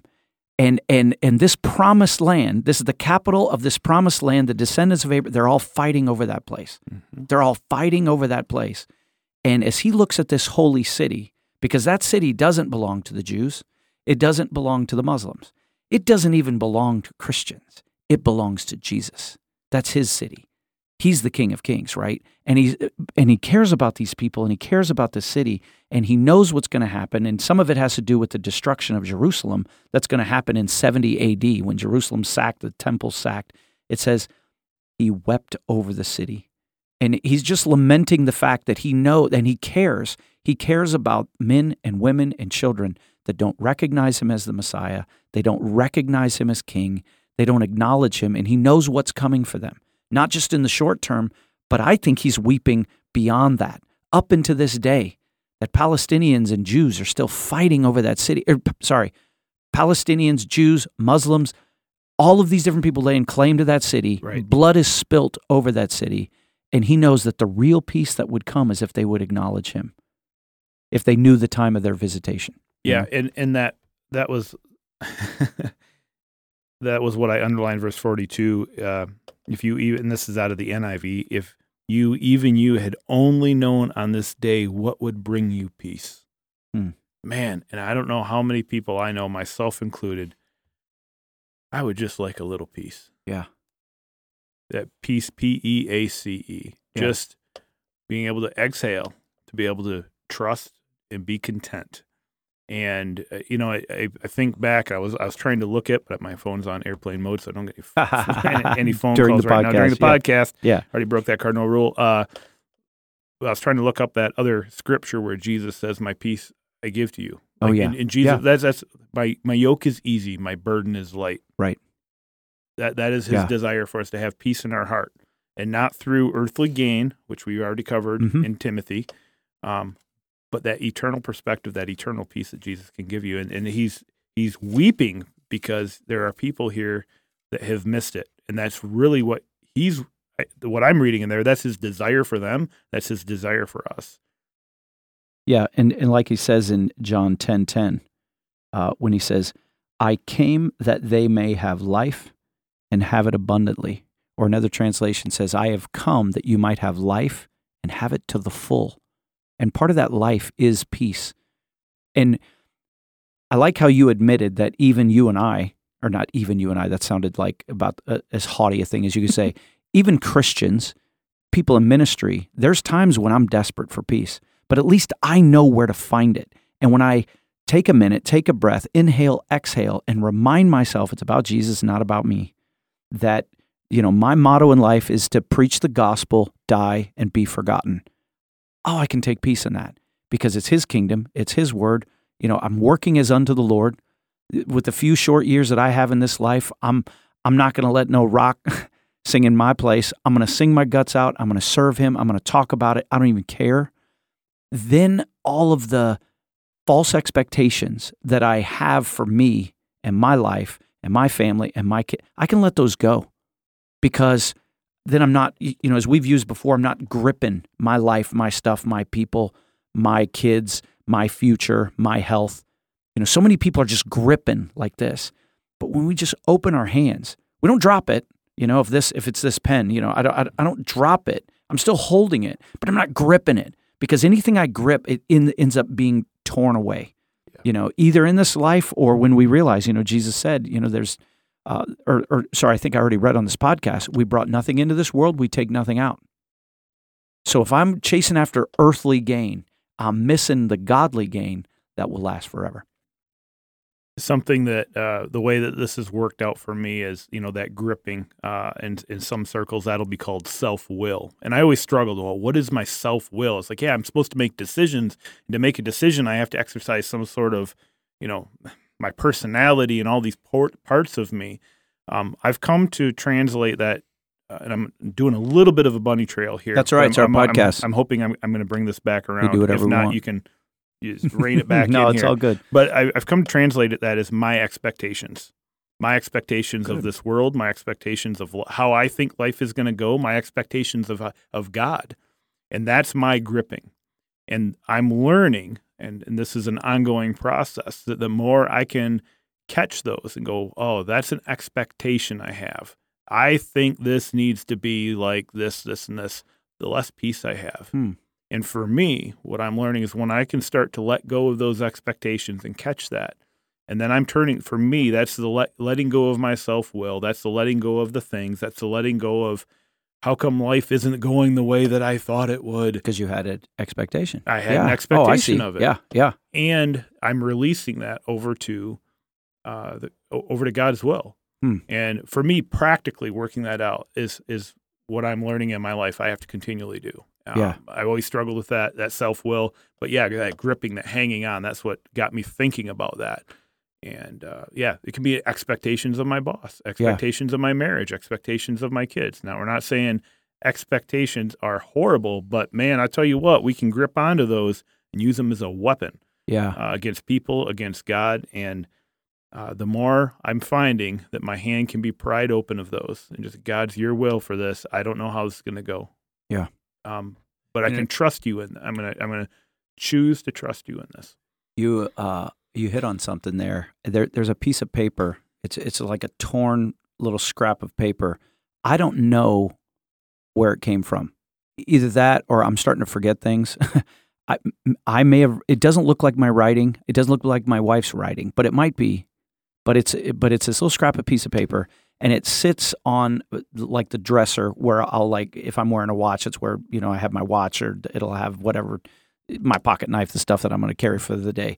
And I've never, it says this. It says anger and resentment are a response to an unmet expectation. And if my wife planted that there, she's brilliant, because when I see that, I'm reminded, when I'm just grumpy or I have a resentment, maybe it's towards her, towards the kids, or towards somebody in my life or whatever, then it's like, wait a minute, what was my expectation there? Was there an Now, not all expectations are bad, right? We put expectations on one another. I mean, if I have the expectation that you're not going to abuse me, right? And if that gets violated over and over and over, then I got to set up a boundary, right? But the majority of our anger and resentment aren't those things. It's we have these little expectations that we've set up, and sometimes we can't even articulate them, right? And that's where that seething comes from. And as we've talked about before, sometimes that anger and resentment can be towards God, which is why the last couple of weeks I've been banging away on, if God doesn't do another good thing for me, he's already done enough good for me. He sent his son Jesus to die for me, right? And so we put all these expectations on people and expect them to somehow fill up the God-shaped hole in our hearts so that we can feel good and we can feel joy and peace. And it's like, no. There's only one that can fill that, and that's Christ, and the contentment that comes with loving and serving him, and the gospel and what it means for my future. And I don't know how we got here, but this is awesome. We dude. keep following the trail. Yeah. Well, and then we start talking about anger and resentment, and a little bit of our conversation yesterday and what happens when we hang on to that spiritually. Yeah. And, that's propping that door open. Oh, yeah. That's propping that door open in that spiritual realm. That's right. For Satan to stick his foot in. Anger, resentment, unforgiveness.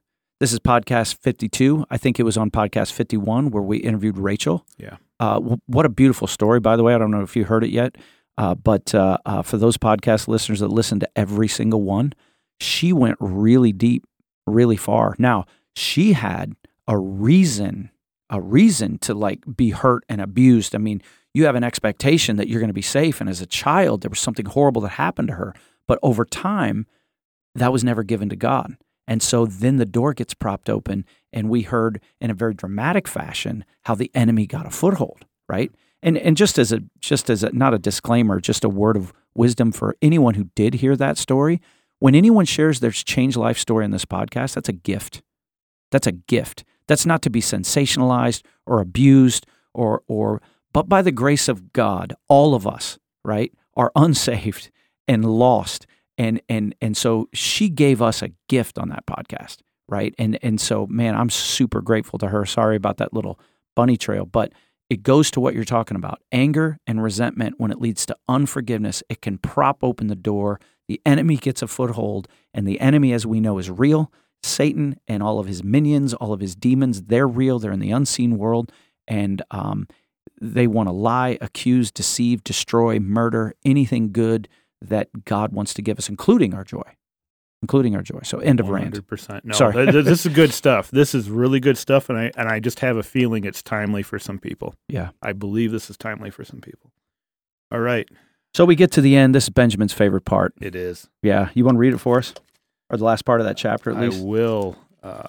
Sorry, I keep telling you have to dial it up on your phone. No. I've just got two Bibles, and I'm just trying to make sure that I'm reading it out of the version that matches yours. Jesus cleanses the temple, verse 45. And he, being Jesus, entered the temple and began to drive out those who sold, saying to them, "It is written, my house shall be a house of prayer, but you have made it a den of robbers." And he was teaching daily in the temple. The chief priests and the scribes and the principal men of the people were seeking to destroy him, but they did not find anything they could do, for all the people were hanging on his words. Yeah, and this account. It says in my note here that Luke's account of this incident is greatly abbreviated. Oh, very much so. It's very abbreviated, right? So this, and there's another thing I've got to point out. I think I pointed it out during our content team meeting when we were outlining the Son of God series. But it struck me as funny that in, the little heading, and I think you pointed this out before, the little headings above each section, those were added later, just to help us kind of navigate through the Bible, just like the chapter numbers and the verse numbers. But in almost every Bible I've seen, or the references and commentaries, it gives us this nice, sanitized title. Jesus cleanses the temple. Like he went in there with some Dawn dish soap and started scrubbing. Exactly. Like, with rubber gloves to keep his nails nice. Yes. Right? It's like Jesus cleanses the temple. Now, we know from reading the other Gospels, when you put it all together, Jesus did this not once but twice. But this was the most dramatic one, where it says he took a rope and made a whip. And as Benjamin said, he starts tossing tables.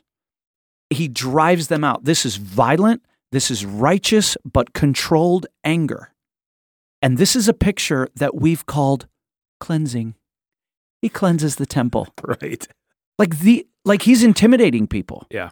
He's telling them out and there's something about his authority, about the whip. I mean, this image of Jesus cracking a whip, now, that is not a cleansing. As I've said before, if Matt Hughes is a big man. Yeah. The tech director at the Tab, he's a large man. Benjamin, would you agree he's a large man? And if he's not smiling, he could look intimidating. Oh, very much so. If he were to suddenly burst through this door, whip his belt off, chuck this table, physically start throwing you, me, and Benjamin out of the dungeon, which he could do. I believe he could pull it off. He could pull it off, and we got, we're crashing into stuff. There's breaking things and everything. Would any of us go upstairs and go, wow, Matt just came down and cleansed the podcast room? Would we say he cleansed the podcast room? I do not believe that's the verbiage I would use. That's the most Christian ghetto word ever. He kicked some what is what he did. He got after it. So I should shut up for a second. So no, there's a couple parts of this. I've seen this also be taken as a legalism when we talk about churches. Oh, good. When it says in verse 46, "It is written, my house shall be a house of prayer, but you have made it a den of robbers." Right. And that has turned into a legalism that nothing should ever be. You can't change, or you can't buy anything, or whatever. Having a donation bucket for the coffee at the cafe is sinful. Or the visiting band was selling T-shirts. Oh, we can't do that on Sunday. Right. That's not the point. That's not the point. No. And especially when we look at what Jesus is he's talking about the physical temple in Jerusalem. Right. But then when we see that played out into our lives, at least this is my interpretation of this, when we see that played out and our body is the temple, this is where Jesus has come to reside and take up residence in our heart, where the Holy Spirit lives. I see that more. I would rather I think it's more appropriate to apply that more to my personal soul, to my personal life, than I am to a church building. Gotcha. And often I think the danger is we can venerate a church building. Oh, this is God's house. Right.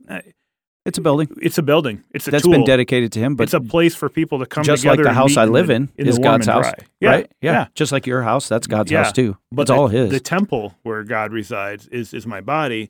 And so I believe the instruction, at least what we can take away from this, is what are we doing with this earth suit that we've been given? Are we communing with God, or am I selling myself to things for things that are not of God?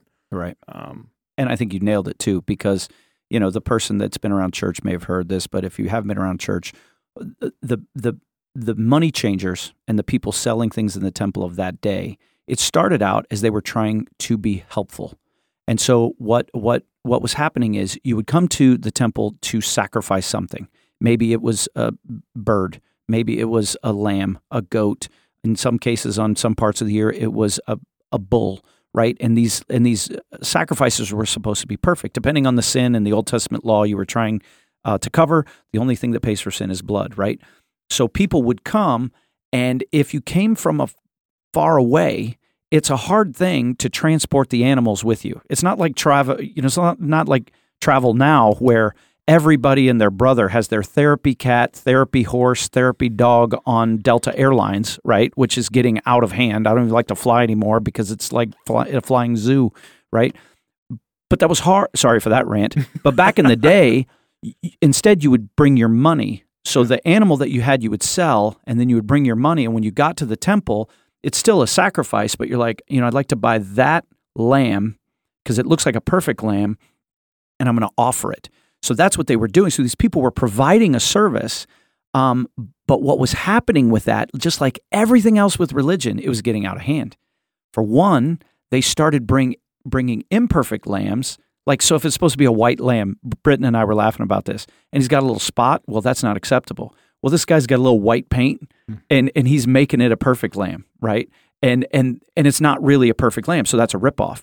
Or he's like, oh, long walk from Jericho, huh? Yeah, this lamb's going to cost you 10 minus. And it's like, no, dude, that's just a couple shekels of silver. And it's like, well, sorry about you. Good luck finding one in Jerusalem. So they were changing money if I came from a different country. And the other practice is it was starting to bleed into the temple.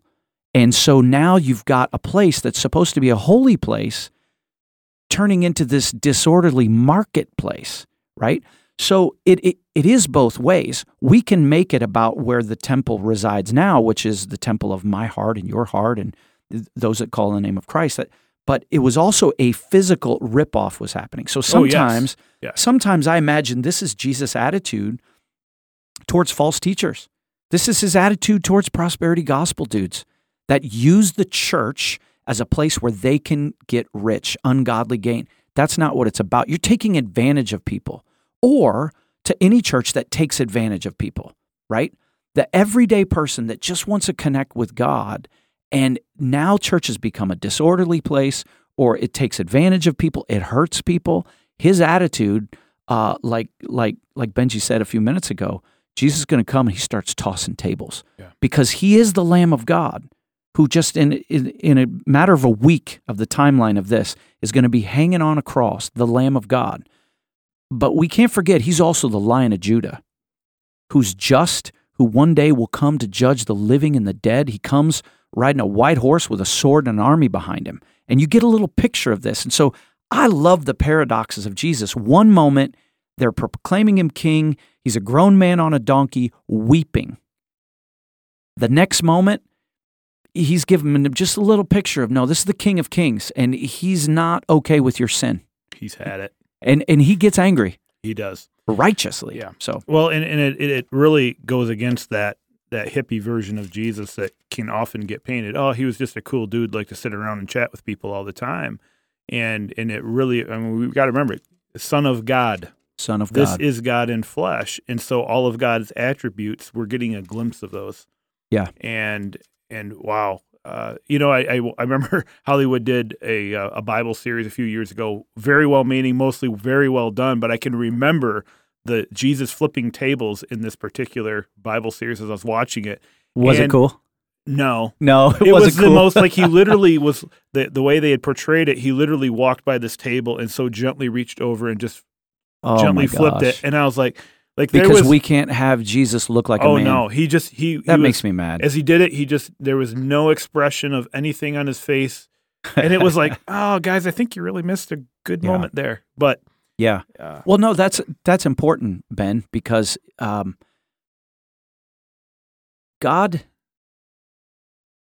meant it when it said, he created them, male and female. He created them. Now, we know that God is spirit, right? But God identifies as a father, right? He doesn't identify as a mother. Right. Now, we're not saying that doesn't diminish women, that doesn't diminish motherhood, but it needs to be said, and it will be said at our church and on this podcast, that God created genders and they're unique and they're important. And your gender is sacred, right? So God has masculine and feminine characteristics. I have masculine and feminine characteristics. Women tend to have more feminine characteristics than masculine, but you have both. And men have masculine and feminine. We all have both masculine and feminine characteristics. But culture wants to confuse us about those things. And sometimes the church plays right into their hands. So they don't want Jesus to be offensive. So they're going to play down what is a masculine characteristic. Not that women don't get mad, and they do. Right? I mean, they can fight and they can get mad and, Benji, can she hold her own? What? Can Victoria can she hold her own in a fight? Yes. And you'll have to ask Benji or Victoria why they fought. But, yeah, she could throw a punch, right? But they're downplaying Jesus' overtly masculine characteristic right there to our detriment. Because then what it does is it sends this message to men that, holy, bless, nice, soft. Jesus had soft hands. Nope, Jesus was a construction worker. He was he had a trade. Yes, he now did. It says carpenter. Yeah. Now, you're a carpenter. Hey, if it worked for Jesus, it was good enough for Jesus, good enough for you, right? That's right. Yeah. Carpenters usually have fairly strong, calloused hands. Right? Now, there's some who believe that maybe it wasn't just with wood. He might have also worked with stone. Mm-hmm. So that word could also be translated a stonemason. Now his hands are even harder. He's probably got, Popeye forearms like you, right? You know what I'm saying? Like he worked for a living. He was a dude. He was a manly dude, and he was a manly dude that was intimidating enough to drive out all of the thieves and all of the vendors and all of the money changers and all of the robbers. And it was a moment that they never forgot. And it wasn't this, excuse me, guys, I'm going to turn this table over. Money spraying all over the floor. Animals are being set free. It's a ruckus. So much so, and here's the point to all of that he ticks off the religious people. And it says in verse 47, and he was teaching daily in the temple, and the chief priests and the scribes and the principal men of the people were seeking to destroy him. They wanted to murder him. This was it. This was the last straw. Because those men served them. And I wonder how many priests weren't getting a little kickback. Or Pharisees or scribes getting a little kickback from that little business. They were. They ruled the place. You know they were at least in my opinion, I can't say that exhaustively, but it says they wanted to destroy him, but they did not find anything they could do, for all the people were hanging on his words. And so we get this picture, and I can't remember where I was reading it. It must have been in a commentary. If you look at this last week of Jesus' life, he would come in with a posse, and he was always surrounded by a crowd in Jerusalem, so they couldn't touch him. They were afraid to come after him. And he didn't spend the night there, but he always went out of town and stayed in a place like Bethany or some other place where he was surrounded by more of his allies. So he was coming into the city every day because he had some more teaching and some more things he needed to do, and they're looking for a chance. But they didn't know what hotel he was staying in, and whenever it was broad daylight, there was a huge crowd, and so they didn't dare touch him. So I don't know. I've just always loved that image. It wasn't peaceful Jesus. No. Yeah. I mean, if there's one takeaway, I just remember when I was first exploring Christianity, that was one of the big things that I had to get over is the picture I had was always sit down, take your lickings, don't ever ruffle things, just be nice. And to me, that was what being a Christian man was all about. You're just going to be nice. Yeah. And the whole turn the other cheek. Oh, yeah. Why didn't he turn the other cheek about the temple? Maybe it's because we don't understand what he meant when he said turn the other cheek. Maybe turning the other cheek doesn't mean roll over. It doesn't mean roll over. That's not what it means. Sorry, I cut you off there, man. But that was something big, and there was a certain book that I read that helped me get through that, and just in it, what it was doing was exactly this. It was pointing out, I was like, no, Jesus wasn't just a nice guy. He had some very masculine qualities. Mm-hmm. He was a man's man, and he had, but in that, we talked about it at the men's retreat. He could cry. He was a man who could cry. He was a man who could flip the tables. He was a man who could sit and listen to people. He was a man who could command a crowd. He could speak up, and people would listen to what he said. He was a leader.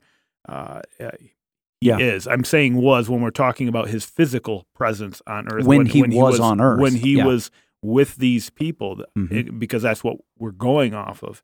And then when we get to Revelation and we see the picture of how he's coming back, it is not soft and lovely. Right. It is. Right. It's going to be a thing.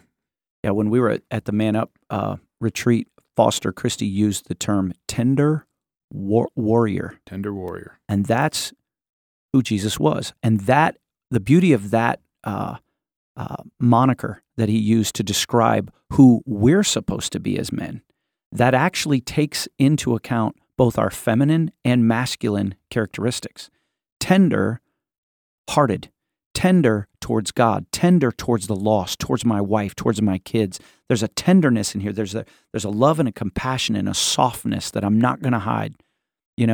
I have the curse of having to talk about really deep things on a weekend in front of a crowd, and it's telecast to Manistee and all around the world, and people see me cry a lot, and I hate that. Yep. And I don't manufacture it. I had someone say, I was there all 3 services, and when you read that part of Scripture, you got choked up at the same part every single time. Was that real? Yes. And even when I'm alone, there's certain things that I'll read in Scripture that I'm like, dang it, I got to read this out loud this weekend, and I know I'm going to get choked up because it means so much to me, right? It just means so much to me. That's the tender part. But we're, as men, called to be men. We're called to fight for what's right, to fight for the gospel, to fight for the hearts of our wives, and fight for the hearts of our kids, and fight for the hearts of the lost, and that's the warrior part. And we see that, we saw that in David. David's a beautiful picture of that. He kills giants, but he writes songs. And I joked about it during the Samuel series, right? It's like, I hate this guy. He probably had a 6-pack by age 8, and he's beautiful to look at, and he could sing, and he's like Ben Brown in the band, but he's also like a soldier. He's like a Jocko at the same time, or, whoever. Adam Sharp. Adam Sharp. Oh, yeah. And Rachel Vore. Yeah. Get pictures of them back in the day, right? But what we see in Jesus, he's an even better picture. So what we saw, the tender warrior in David, Jesus even more so. He's the man's man that was tender-hearted, but he's also the King of Kings. And just that little glimpse right there of letting them see what the warrior part is all about. I love it because when we really understand the Bible, you don't have to be, if you're a man, you don't have to be soft to be a Christian. No. He needs tough guys. He needs manly men. He needs men that are willing to get after it, men of resilience, men of perseverance, men of honor, men of integrity, men that'll be faithful and love one wife, one woman until the day that they die, right, with everything that they have, that will lay their lives down for their kids, won't be afraid to tell their kids no, won't be afraid to stand up and be a member and submit to a church. I mean, I'm just seeing how this podcast is going full circle. Coming right back around. I've had 2 cups of coffee, so I'm wired right now. But this stuff gets me fired up. Yeah. And we need women the same way. I was just going to say, and women the same way. And I think the question comes down to where we get off track is, what are you fighting for? Yeah. Are you fighting for that next bigger house? Are you fighting for the next, well, we can be endlessly creative with the earthly things that we're going to fight really hard for. Yeah. The things that we will stand our ground for. My rights, my this, my that, my. And we need to be able to go, no, we're going to fight for the things that are important to Jesus. Those are the things we're going to fight for. There's where we're going to spend our aggression and our energy. Those are the things that we're going to drive a stake in the ground on and not get swept away and get distracted. And I'm preaching to me. Yeah, I'm not preaching first. at you. Yeah. I'm preaching to me first. Yeah. Not get distracted and fight for things that just don't matter. Yeah. This world will pass away and everything in it. Yep. And what do I want my life to be about?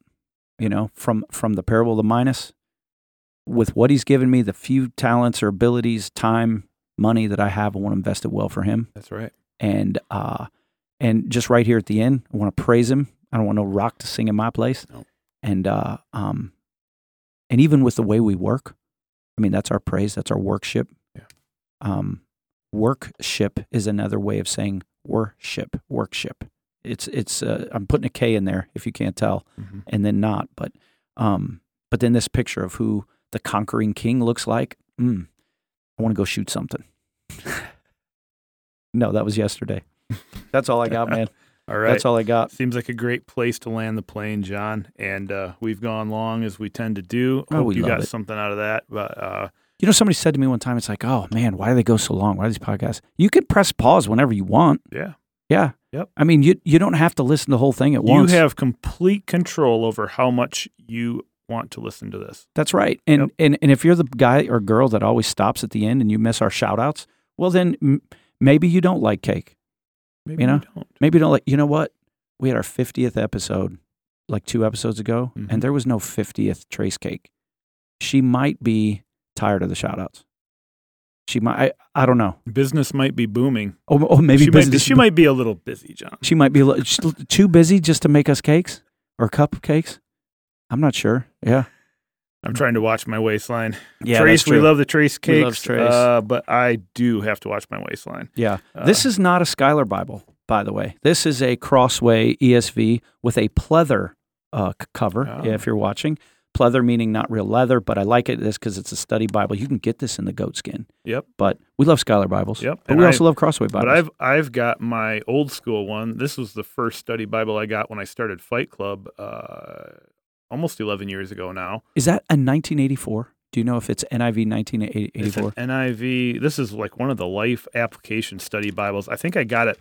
It was Borders back in the day. Now it's BAM. Yeah. My wife actually bought this for me. This is a 2011, actually. I like the 1984 NIV. Yep. The new NIV I'm not a huge fan of just because I learned on the NIV 1984 and some of their translation stuff. But any Bible's a good Bible if you're listening here. Get a Bible. Yep. Buy it on Amazon. Britton and I are big fans of the goat skin. You have a goat skin. I do have a goat skin. It was a gift. This was a really cheap one. So, it's not a really... It's not an actual leather. The beauty part of this is if you carry it around for a little while, it makes you look like you really know your Bible because it's really wore out. It's got that beat broken in like a really good truck, and you're like, man, that guy knows his stuff. Oh, man, he must use that. You know? That Bible's falling apart. Yeah, no, this was on a lot of job sites, a lot of Freedom Builders job sites. That's awesome, Kelly, man. Skip, and Joe, love you guys. Hope you're doing well. Miss working with you. Oh, shout out to the Freedom Builders. Yeah, and that say hi to those guys. and that is free. Yeah, it is free, man. If you ever want to get part and go out there and you've got a little construction skill or none, yeah, that's the beauty of it. If you are a 7th grade student, male or female, they can use you. Yeah. And what can you tell them real quick? Like what kind of job sites? It's for people that need help, right? Yeah, Freedom in the Grand Builders, Traverse County. 5-county area around surrounding Grand Traverse County, and they meet critical home repair needs for people who can't handle it themselves. In the name of Jesus. In the name of Jesus. And they recruit volunteers from local churches to go be the hands and feet, and they equip. They will train you. They've got the tools. They'll have the materials there. But yeah, go check out Freedom Builders Missions. Some of my favorite people in the world. Do you know their website? fbmissions.org. fbmissions.org. Yep. So if you're a dad out there and you're just like, man, these kids, they're ungrateful. I got to da-da-da-da-da. Here's the deal. Go on fbmissions.org. Yep. Get a little info. Call them up. Find out when the next, because it's always on a weekend. It seems like they got weekends. They do weekdays. Oh, do they do weekdays too? Yeah, every weekdays. But you could take your kids with you, is what I'm saying, and say, hey, me and my 2 teenage kids, we're going to come down and we're going to serve somebody besides ourselves. That'd be an awesome. Don't wait for the church to ask you. Just do it on your own. Just do it on your own, man. And that, I'm just going to tell you right now, there's plenty of work out there, and whatever skill you got, the Lord needs it. Yeah. There's another shout out. Benjamin, you and Jacob are going to a concert tonight. What's the name of that band again you're going to see? Bedford King. Bedford King. Is that a Christian band? They are very Christian. Very Christian. And do they slay? Like is it acoustic guitar? Like no, little happy music? No. Deathcore, metalcore. Slightly aggressive? Yeah. Yes. So, hey, for all the Fit for a King fans. But it's not like screaming, I'm going to rip your head off. Oh, It's like, praise the Lord. Praise the Lord. Praise the Lord loud. Praise the Lord loud and aggressively. That's our first Fit for a King shout out. All right. So, yeah, Fit for a King. Some swag could come our way. That would be cool. You know? We're okay with that. We will not turn away free swag from Fit for a King. Do you think they're listening to this podcast? I got to check these guys out, Benji. You guys got an extra ticket? No clue. No clue. Yeah, right. yeah. He's just along for the ride. So we miss Bishop. Yep. We hope he'll be back soon. He will. But if he doesn't, we'll just do more Bible stuff. Just do this. We'll just keep, what do we say? How about we just open the Bible and read it and see what it says? Yeah. And you can do that right there at home. You can do it. Yeah. All right. So this is Ben and John and Benji. Benji, thank you for running the cameras, for being our video producer. Much appreciated. He said, because we asked him why he's not on the pad or why we don't have a camera on him.